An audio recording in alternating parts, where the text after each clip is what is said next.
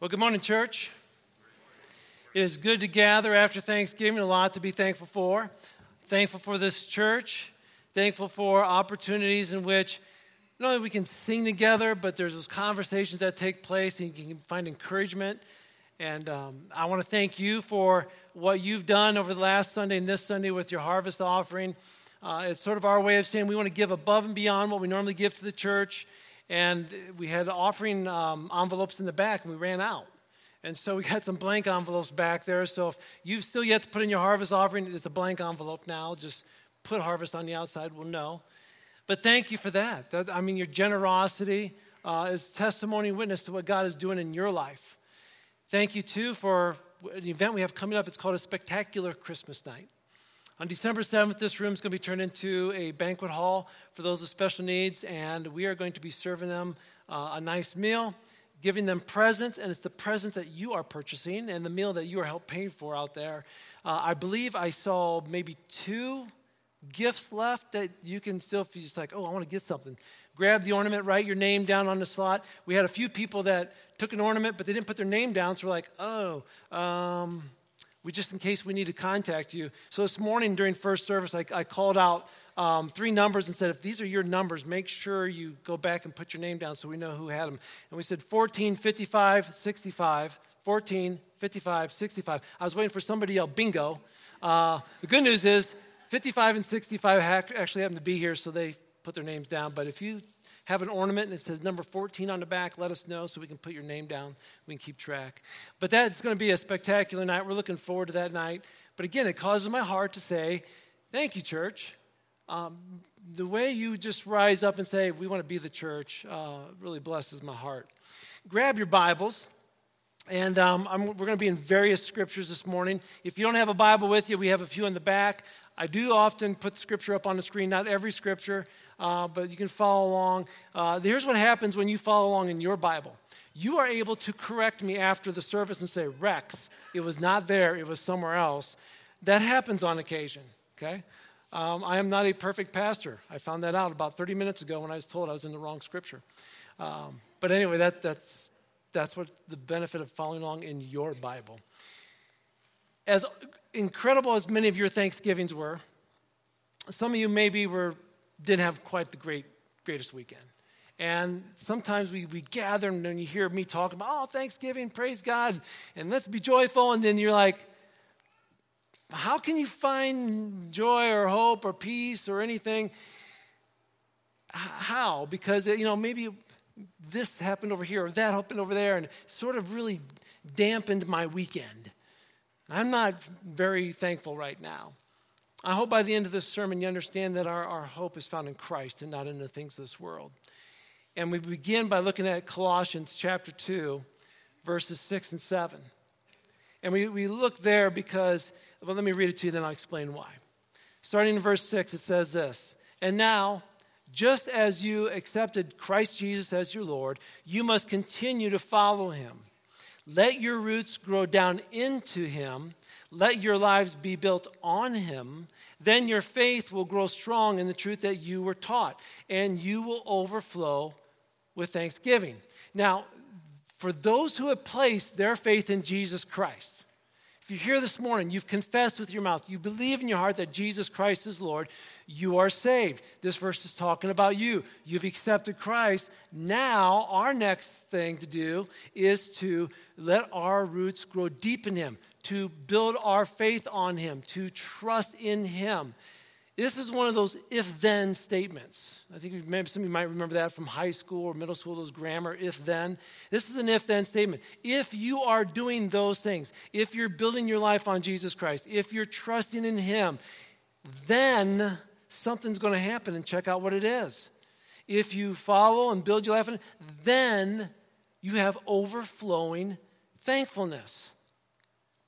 We are told that thankfulness flows from our growth in Christ. If you are growing in Christ, if you are built in him, you should be just spitting out and spilling over with thankfulness. It should be evident in how we talk, our attitudes, our actions. We're first obviously thankful to God, right? We go to him, we thank God for the various things, and then we're thankful for maybe family or church, friends, a job, neighbors. And you're even, as a Christian, you can even be thankful for your boss or your coach or somebody in authority over you. Because of being built in Christ, you are now overflowing with the thankfulness that he has put into your life. The amazing thing is that we can even be thankful for the bad things that happen in our life. Hard to believe, right? Romans 5:3 says, we can rejoice too when we run into problems and trials. For that's when we learn to develop endurance. Did you ever think about that? We had a discussion around our table the other night after we got done eating. The whole family was there, and I was looking around at my kids, and we're just talking, and we got into the conversation of injuries and fractures and surgeries and all that kind of stuff in our family, and we just started almost chuckling at how many we've had. I mean, if you were to come to our house and go in our basement and go into our storage room, you'd find 6 pairs of crutches, you'd find 4 ice machines, you'd find a big box full of slings and boots and a scooter, and it's like, man, yep, that's right. And I was sitting there thinking as we're talking, what if I could go back and change one moment in each of my kids' life?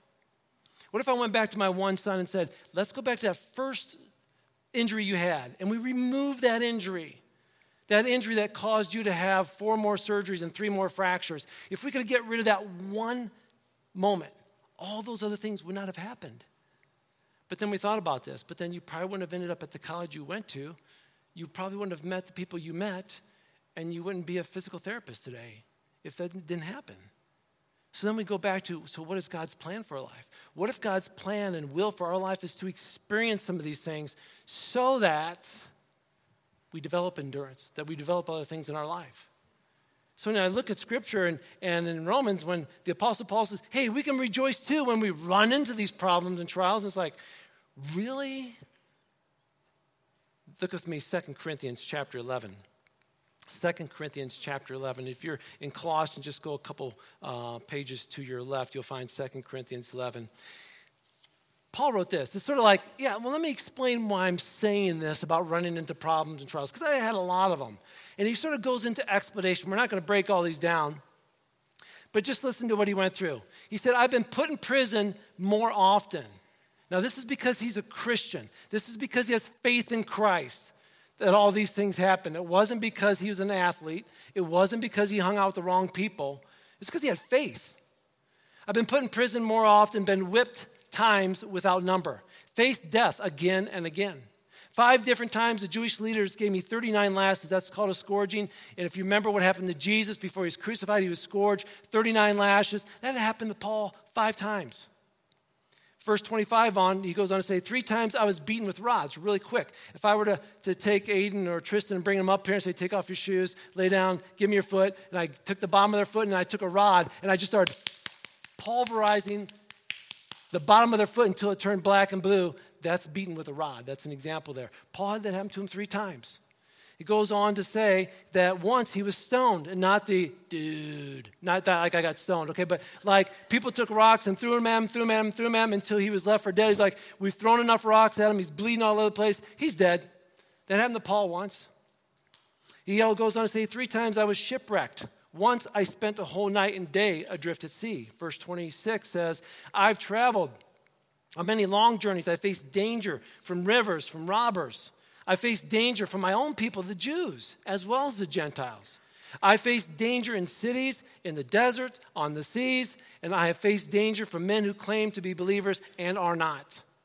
Verse 27, he goes on to say, I have worked hard and I have worked long, enduring many sleepless nights. I have been hungry and thirsty and have gone without food. I have shivered in the cold without enough clothing to keep me warm. Then besides all this, I have the daily burden of my concerns for all the church. Now, if the Apostle Paul had a social media account, it would be blowing up all over the place, right? It's like, oh, look what happened to him again today. Ooh, wow, and we'd be all amazed and like, this guy, he's got it rough, right? He went through so much more than all of us combined because of his faith. And yet, He wasn't bragging about it. He's just saying, I'm just sharing with you everything that I went through so that you understand this. When I write, and he writes this later in 1 Thessalonians, I'll put it on the screen for you, 5:18 says this, be thankful in all circumstances, for this is God's will for you who belong to Christ Jesus. He's not saying, look very carefully, it says in him, or in all, not for all. Be thankful in all circumstances, not be thankful for all. Oh, I'm so glad this happened. That's not what he said. I can be thankful in the midst of the circumstance that's going on in my life. I may not be thankful for it, but I can be thankful in it. If this is a part of God's plan for my life, I will find reason to give thanks. Now, if you haven't done so yet, pick up the Advent book on the table out in the lobby when you leave today. Today we're on reading number 2. So make sure you're up, you're reading number 2. We're doing this together as a church. Advent is often celebrated by a lot of different churches. It's in the celebration of the birth of Jesus Christ. The Latin word for Advent means coming. So when we're looking at Advent, what we're doing is we're looking back at Old Testament prophecies that said Jesus is coming. And then we also look at his actual coming, the birth of Christ. And then we look at the second coming of Jesus. That's Advent. His coming, he came, he's going to come again. That's Advent. And we'll start lighting candles next week and reading some more scripture. But we start today with the first thought of there's hope coming. There's hope. In the midst of all these things that we say, how can I be thankful in these circumstances? It's because you have an eternal hope. That's how, I don't know how Paul can look at all this and say, well, how are you able to handle this? You know, what do I have to hope for? What am I hoping for today? It's the holidays. I discovered you don't go to Walmart on the Saturday after Thanksgiving. I didn't realize that. I've always tried to avoid any stores after Thanksgiving, but I forgot something. And you go, and what do I anticipate? What do I expect to see? Long lines, right? Road rage, possibly. Maybe some skyrocketing prices, a little financial strain, maybe shopper rage. I mean, those are all the kind of things we're sort of anticipating, right? And instead of anticipating those things this Christmas, how about we anticipate something better? How about we hope for something better than those things? So in doing that, first of all, we just got to pause. Just going to pause right now and stop, and I want you to just think of one phrase. God is with us. God is with us. That's all I want you to think about right now. God is with us. Repeat after me. God is with us. Let's do it again. God is with us. Let that sink in. Let that calm your heart. Let that cause your emotions to just take a break for a minute. Allow your mindset to focus on what is true. I remember when I was a little kid, it was in the middle of the night, it was dark, and I was in my bed, and as I was in my bed, I heard something down at the bottom of the steps. So we have our bedrooms, we have this big hall area, and then we have the steps that went down, and the doors at the bottom, I heard them like creak open. I'm thinking, ooh, somebody's opening a door. And I don't know why, but I woke up and I heard it. And I'm laying there in the dark, and I hear somebody walking up the steps. And I'm thinking, somebody's coming upstairs, and I don't know who it is. And when you're a little kid, your mind races all different kinds of directions. So right away, I'm like, jumped out of my bed and climbed underneath my bed. I'm just hiding underneath my bed thinking, don't get me, don't get me, don't get me. And I hear the footsteps sort of making its way across, and then all of a sudden my door's like, and I'm thinking, they're coming into my room, and this is going to be horrible. Again, the mind of a child, right? And then I hear this voice. Rex, you okay? It was my dad. It was my dad. Okay, so here's the deal. My dad never came up the steps. My dad never came up into my room in the midnight. Never. But that night he did. And that's what happens. For some reason, that's what fear causes us to hide. Darkness just enhances fear. And we live in a time right now when this world seems to be dark and desolate at times. We live in a time when fear just seems to be enhanced. And we just sort of like pull the covers over us. We get under the bed. We isolate ourselves from a lot of people. Unfortunately, we live in a time when our mental health issues are bigger than they ever were before. And a lot of people who have dealt with some mental things that it's like you've never had to deal with before, fear comes in a little bit quicker. Darkness shrouds over a little bit faster. And all of a sudden it's like, how do I handle this? I don't even know. So we just, duck under the covers and just isolate and cover up, right? And then we hear that voice. It says, you're okay. It was good to hear my Father's voice. I did not expect it. And I believe our Heavenly Father does the same for all of us right now. Whatever darkness you are experiencing, just let him speak into your ears and into your heart, into your mind and say, I'm here. I'm with you. Let me change this darkness. I believe that's why we like pictures of sunrises so much. When we see a sunrise, we have that hope that a new day is coming. Darkness is leaving. God slowly pulls back the curtain of darkness and says, light is coming. And I believe that's what he did in offering many scriptures that remind us of his presence, of God is with us. Let me remove the fear. Let me calm you. Zephaniah 3:17, great scripture. I'm not going to put it on the screen. It's one that I believe Mark Redmond possibly wrote a worship song probably about 20 years ago off of this verse. But Zephaniah 3:17 says this, the Lord your God is living among you. He is your mighty Savior. He will take delight in you with gladness. With his love, he'll calm your fears. He will rejoice over you with a song. It's a beautiful verse. Remind us, like, God is here. He is your mighty Savior. Let him usher in the light. Turn to John chapter 1. It's a scripture that's often read at Christmas time. And I used to have a friend that was like, this is my favorite scripture for Christmas. I'm going, huh? There's no Mary, Joseph, baby, Jesus, shepherd, angel, wise men involved in this scripture because it's one of the most beautiful scriptures written on the birth of Jesus. In the beginning, the Word already existed. That's Jesus Christ. The Word was with God. The Word was God. He existed in the beginning with God. So Genesis chapter 1, verse 1, when we read, in the beginning, God created the heavens and the earth. Jesus was there. Verse 3, God created everything through him. Nothing was created except through him. Verse 4, the Word gave life to everything that was created. His life brought light to everyone. The light shines in the darkness, and the darkness can never extinguish it. A beautiful picture of how we have this dark world, and God says, I'm creating light. And he's like, no, I'm bringing the light into a dark world. The world's going to try to extinguish Jesus, but it's going to fail. You can't extinguish this light. For the Christian, for those who are building their lives on Jesus Christ, who are growing up in him, you have this hope in a light that extinguishes all darkness.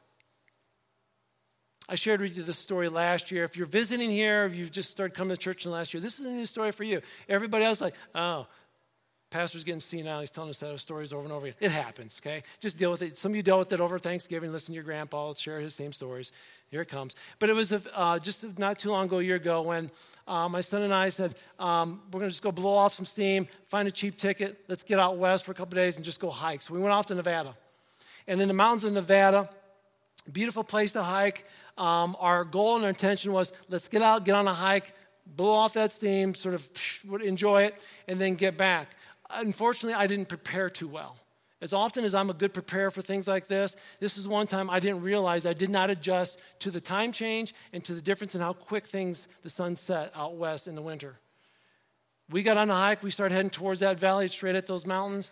But when we got up to a certain distance, looking at my watch, realizing, we still should be good. But then all of a sudden, the cloud hit behind those, or the sun hit behind those mountains. Our light was leaving us. I thought, we probably should turn around and head back on the trail. We did, but it got dark too quick for us. And we hiked back, lost for a while, because we couldn't see the trail. Plain and simple. In that moment when your heart's racing, you're thinking, it's dark, I feel like I'm lost. Off to the distance, we saw the highway where the cars were, and there was a car parked in the parking lot near where our car was, and it's like, there it is, that light. It was our beacon of hope. That light gave us hope, like, this is how we become unlost. This is how we find our way for a light. And this is what we're talking about in Scripture. Praise God that in the darkness of this world, he gives us an eternal light, Jesus Christ. Just as that distant car on the highway helped us find our way, Jesus says, let me help you find your way. It's dark right now. I get it. Some of you weren't able to fully celebrate Thanksgiving. It's been a dark time. Let me be your light. Let me help you find your way.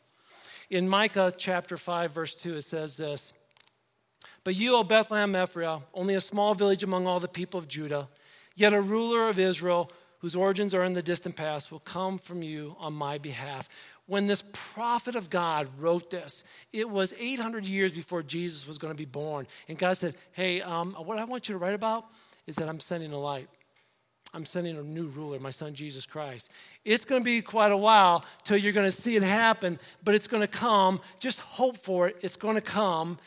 And as a former coach, when we would experience a loss, I couldn't wait for the next opportunity to play because I wanted to get rid of that bad taste of that loss in my mouth. I can't wait. I just want to coach another game because I want to win. I want to get that bad taste out of my mouth. And sometimes, if it's not competition, it's we had a bad moment with somebody. It's like, I want to redo. I want another opportunity to be able to maybe redo this situation. This is what God's basically saying. It's dark right now, but there's a light coming. And these people had to wait 800 years for that light to come. I'm like, I can't wait till next week to play a game to get rid of that taste. I have to wait 800 years for Jesus to come? Isaiah, who wrote something then about 100 years after Micah, he said this, "The Lord himself will give you the sign. Look, a virgin will conceive a child, she'll give birth to a son. We'll call him Emmanuel," which means God is with us. Isaiah was trying to encourage the people too. I know you're waiting. I know you're anticipating. I know you're hoping for something. I know it's going to be a while. Hold on, because when he comes, it will be God with us. God with us. Isaiah went on to say a little bit more about this because, again, he wants to give us hope. So listen what he says. Isaiah chapter 9, verses 6 and 7. "For a child is born to us. A son is given to us. The government will rest on his shoulders. He'll be called Wonderful Counselor, Mighty God, Everlasting Father, and Prince of Peace. His government and its peace will never end. He will rule with fairness and justice from the throne of his ancestor David for all eternity. The passionate commitment of the Lord of heaven's armies will make this happen." See, church, our hope is not in people. Our hope is not in a hobby. Our hope is not in our finances. Our hope is in Jesus Christ, one that was talked about hundreds of years prior to his coming. He's coming. You just hang in, anticipate. But your hope is coming. The light is coming. First thing that we learn about this, what Isaiah says, this hope that's coming, he's going to be a wonderful counselor. Jesus, a wonderful counselor. Some of you will understand this. Some of you won't. Dear Abby, open up the newspaper. Some of you don't even know what a newspaper is, okay? So here's the thing. You got to go back when newspapers were the only means of communication, and there's this thing called Dear Abby. Back in the 1950s, this lady, you'd send in your questions, and Abby would say, here's how you're going to handle this situation. Let me give you my advice. So you have this woman who, again, humanity speaking, we're all flawed, right? There's no perfect person. But here's this person who's going to try to give advice for everybody. Her popularity grew immensely. By 1987, 1,200 newspapers were now putting the Dear Abby in their columns. 60 years later, over 110 million people are listening to Dear Abby. So you got all these millions of people listening to this person who's not perfect give counsel. And they put their hope in somebody like, well, I hope you give me some good advice. And there's nothing wrong with counselors, but listen, we love our counselors, right, Joy? We need a perfect counselor. We need a wonderful counselor. And Jesus is that wonderful counselor. John chapter 14, 16, 18 verses up there. Jesus said, I'll ask the Father. And I'll give you another advocate or counselor who will never leave you. He's the Holy Spirit who leads you in all truth. The world can't receive him because it's not looking for him and doesn't recognize him. But you know him because he lives with you now and later will be in you. No, I will not abandon you as orphans. I'll come to you. Jesus says, I'm giving every one of you Christians in this room, okay? It's like Oprah. You get the Holy Spirit. You get the Holy Spirit, right? Okay, maybe Oprah doesn't do that, but Jesus is up here saying, you get the Holy Spirit. You get the Holy Spirit. If you've placed your faith in Jesus Christ, he says, I'm giving you my Spirit, another advocate, a counselor. He's a wonderful counselor. His advice is 100% perfect. And he comes to be with us forever. He goes on to say, Jesus is not only our wonderful counselor, he's our mighty God. There's a story in 2 Chronicles chapter 14. This King Asa. King Asa was a godly man. There's a lot of kings that were not godly. King Asa comes along. He's a godly man. And he's following all the commands of the Lord. And God's like, I'm going to bless you, Asa. You're being obedient to me. King Asa is like, thank you, God. But then, the unfortunate thing happens. An enemy comes to attack him. Asa's got a big army, okay? But this army that comes at him is 3 times the size of King Asa's army. Over 1 million soldiers coming to attack him. What does King Asa do? Verse 11, we read, O Lord, no one but you can help the powerless against the mighty. Help us, O Lord, our God, for we trust in you alone. It's your name that we've come against this vast horde. O Lord, you are God. Do not let mere men prevail against you. So King Asa prays out, God, you're the mighty God. I can't defeat this situation here. So I'm calling on you. And what does God do? God steps in. Asa doesn't even have to lift a finger. And God wipes out this enemy. There are days in which we will feel incapable of being victorious. There are days in which we're going to sit there thinking, this task is too big. This situation, unbearable. How do I even go against it? Everything is so much superior in size that I'm going against right now. And what do? We call out to who? Mighty God. Maybe we're just worn out. Maybe we're just like, I just have nothing in me right now. Not for anybody or anything. You call out to your mighty God. The same God that crushed Asa's enemy came to this earth in the flesh, Jesus Christ. He's the same God. That infant that was being held by Mary, the same God that crushed 1 million and saved Asa. He's a mighty God. We also read this, wonderful counselor, mighty God. He is also our everlasting Father. I'm sure we've all had those moments in which, like, if I just had a little bit more time. We look at maybe the scoreboard, just a little more time. Or we're at a funeral and we're looking at somebody we love and we say, if I just had a little bit more time. Or if we have a task ahead of us, it's like, I got to get this done. If I just had a little bit more time. We all want a little bit more time. And our faith in Jesus Christ is faith in an eternal God. Time never runs out with him.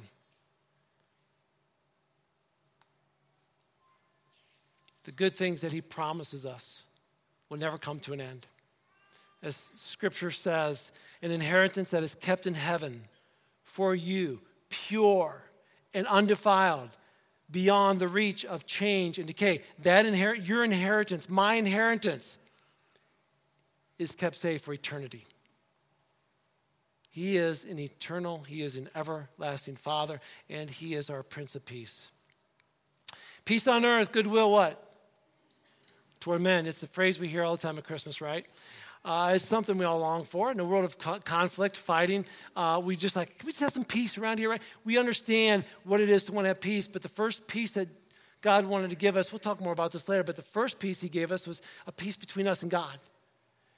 We can't have peace with one another until we have peace with God. Once we have peace with God, then we can have peace with one another. And that's the first thing Jesus says, I want to bring peace between you and my Heavenly Father. I want to reconcile this broken relationship. And for those who place their faith in Jesus Christ, you have been given a divine peace. The hostility between us and God, gone. Jesus is our Prince of Peace. It's through him we find this assurance of salvation. So church, what am I trying to say? This.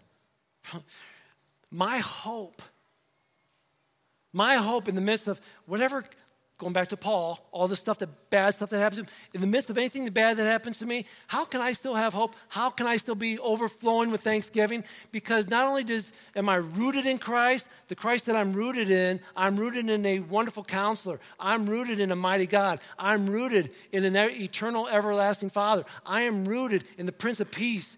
All that gives me hope. I have an eternal hope.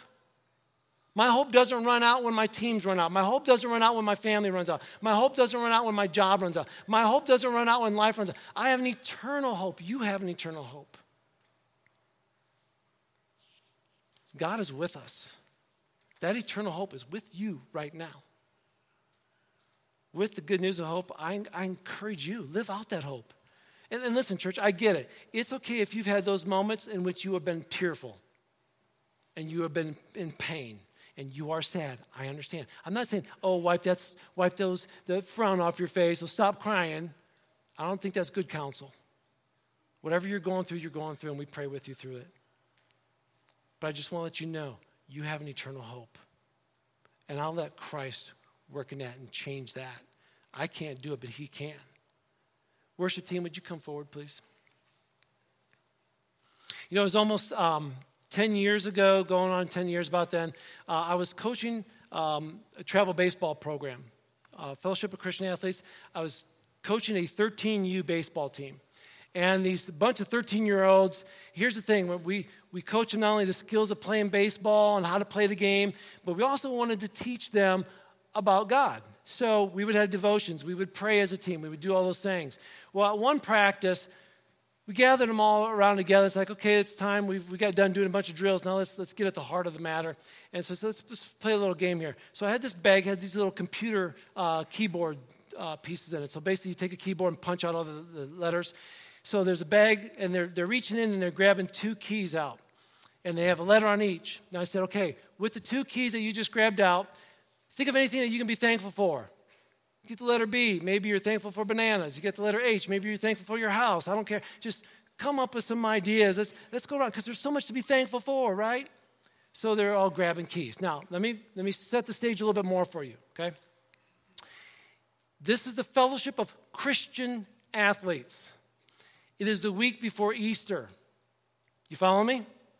Christians, Easter. Young man in front of me, he's our catcher, pulls out 2 letters. Face just beams like, oh, yeah. He's all excited. And I'm thinking, all right, what do you got? He goes, I got the letters J and C. J, C. It is a week before Easter. We are the Fellowship of Christian Athletes. You got the letter J and the letter C. All right, what you got? Gym class.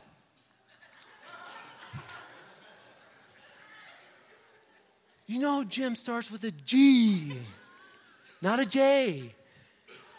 It's Easter and we're Christians and you're not thankful for Jesus Christ. That would have been a great answer. Sometimes the answer is so obvious and we just don't see it, do we? Church, life is what it is. Sometimes it's hard. Sometimes it's dark. But the answer is obvious. Our hope is in Jesus Christ. Start there. Our hope is in Jesus Christ. Would you stand, please? Let's pray. Heavenly Father, there is so much that goes on around us, and sometimes in the midst of the darkness or the midst of the things that go on in our life, sometimes we just forget that our eternal hope is in you. We find forgiveness. We find grace. We find mercy. And we're so thankful for those things. But we are really thankful that you didn't just give us those things, but you said, I will be with you. God with us. You are a wonderful counselor. You are our mighty God. You are the eternal and everlasting Father. You are our Prince of Peace, and you reside with us. The light has come to a dark place.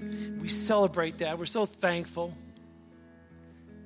So God, help us today as we continue to go through this holiday season. help us to remember the eternal hope that we have with us 24/7. Everywhere we go. At any time, you're with us. And I believe that is why the Apostle Paul said, I can be thankful in all circumstances because of what I have through Jesus Christ. God, help us to have that same kind of attitude. God, thank you this morning that we can come and worship you. We thank you for the eternal hope that you give us. We want to sing to you now, Lord. In thy name we pray. Amen.